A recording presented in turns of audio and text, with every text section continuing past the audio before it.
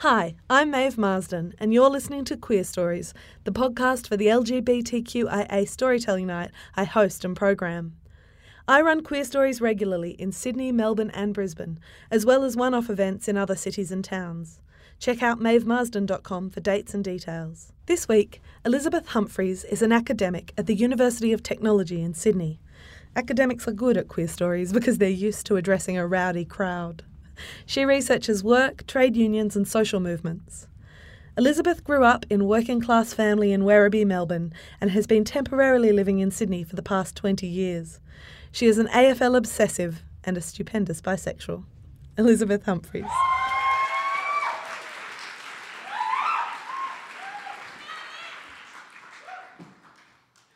Okay, I've spent the last 20 years in Sydney temporarily. In a moment of divine return, though, in 2001, I moved back to my home of Melbourne for 10 months. As a way of greeting me for deserting the city for 4 years, I was outed by Andrew Bolt in the pages of the Herald Sun. This story starts the year before my return, though. As the last century closed, radical protests broke out internationally. The global justice movement railed against the impunity of governments and the wealthy, seeking to shut down organisations like the World Bank.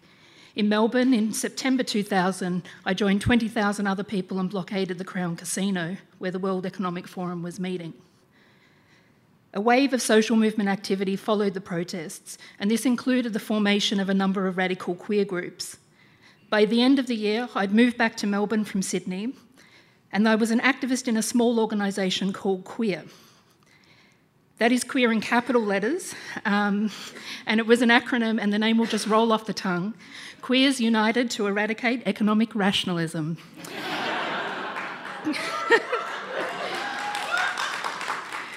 Queer emerged out of the recognition that sexual identity was inseparable from the broader structures of capitalist exploitation, and we organised various actions and demonstrations.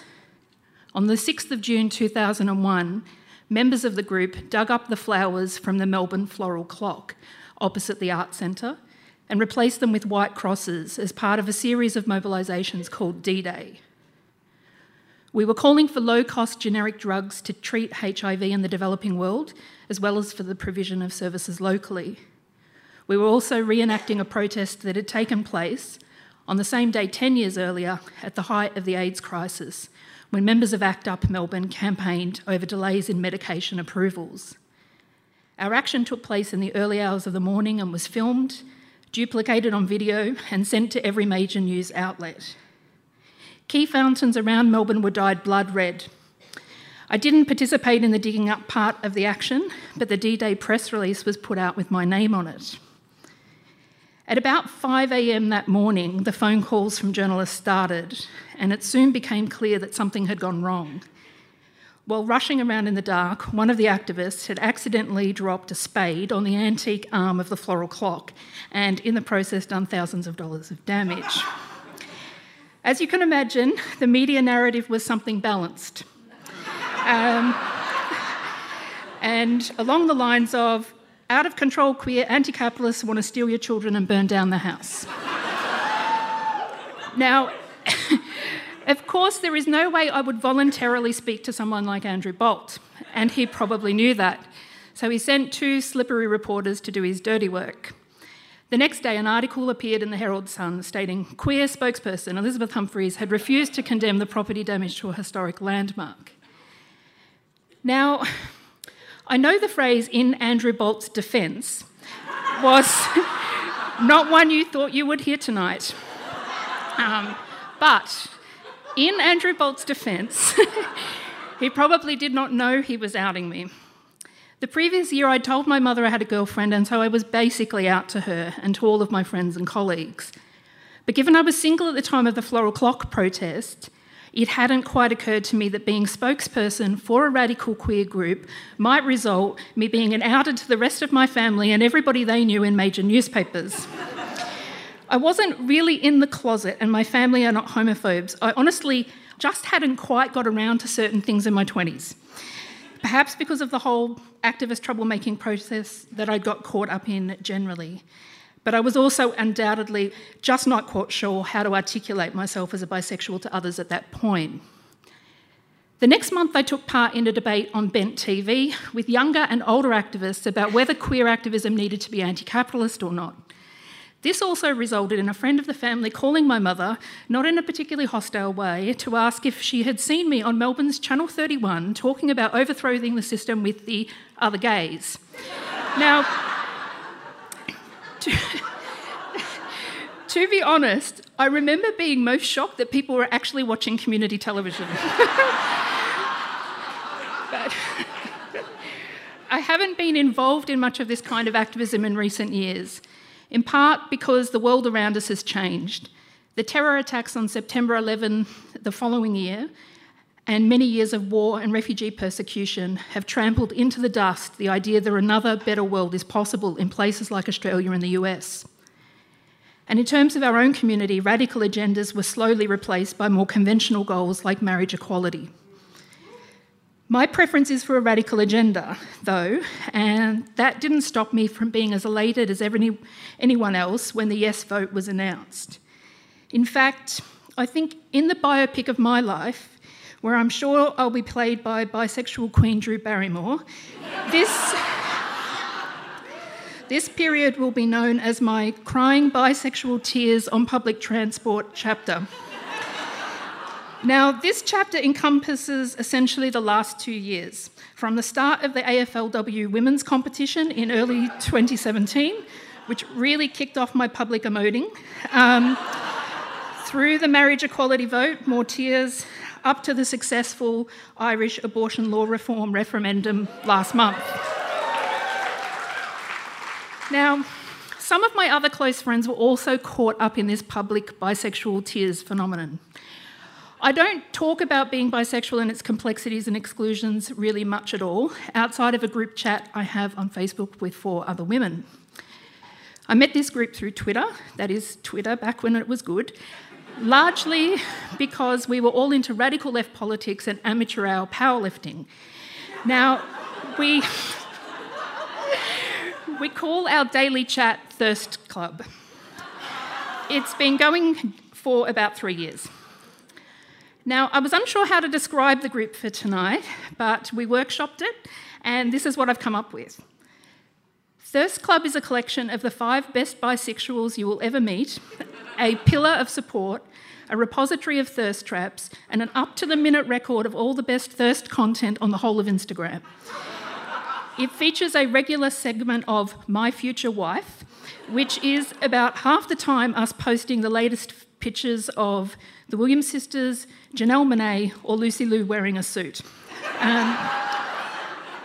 Thirst Club involves positive vibes, union news updates, and vicarious drama. Conveniently, it also includes proofreading and job application reviews. We also sometimes talk about the tensions and curiosities of bisexuality and how that space has been navigated. I don't want you to think that Thirst Club is some kind of bisexual separatist space, though. That part of the recipe was actually by chance. In other ways, we're quite diverse. We live in 3 different capital cities. The oldest and youngest are 15 years apart, and we come from different class backgrounds, different racial backgrounds.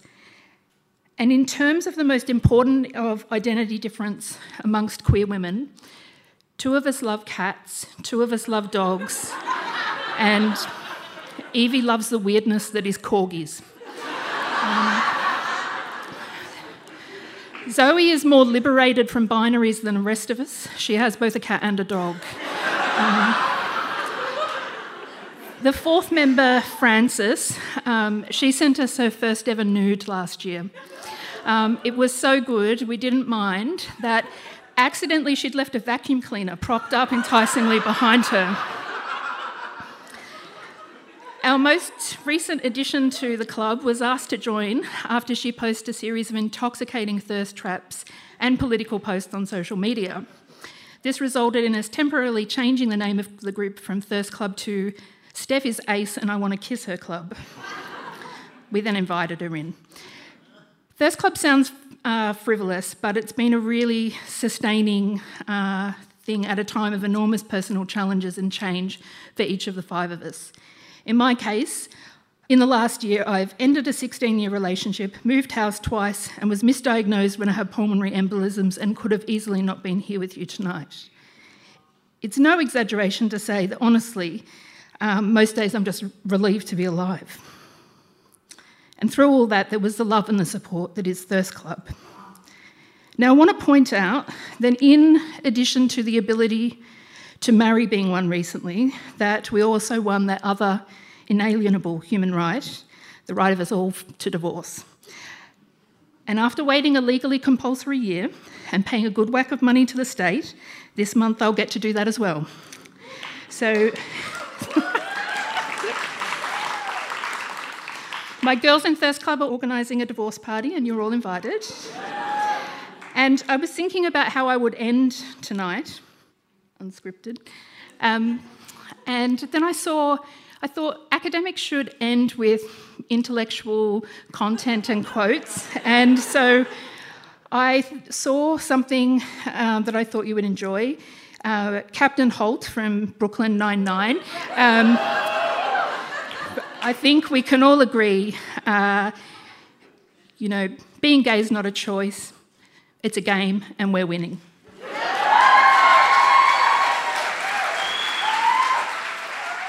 Thanks for listening. Please rate and review the Queer Stories podcast to boost my ego and help spread the word. For tickets and dates, follow Queer Stories on Facebook. And for late night rants and photos of my dog Frank, follow me, Maeve Marsden, on Twitter. For discount tickets to my shows, as well as other perks, become a supporter of my work on Patreon for as little as $4 a month. Details on maevemarsden.com.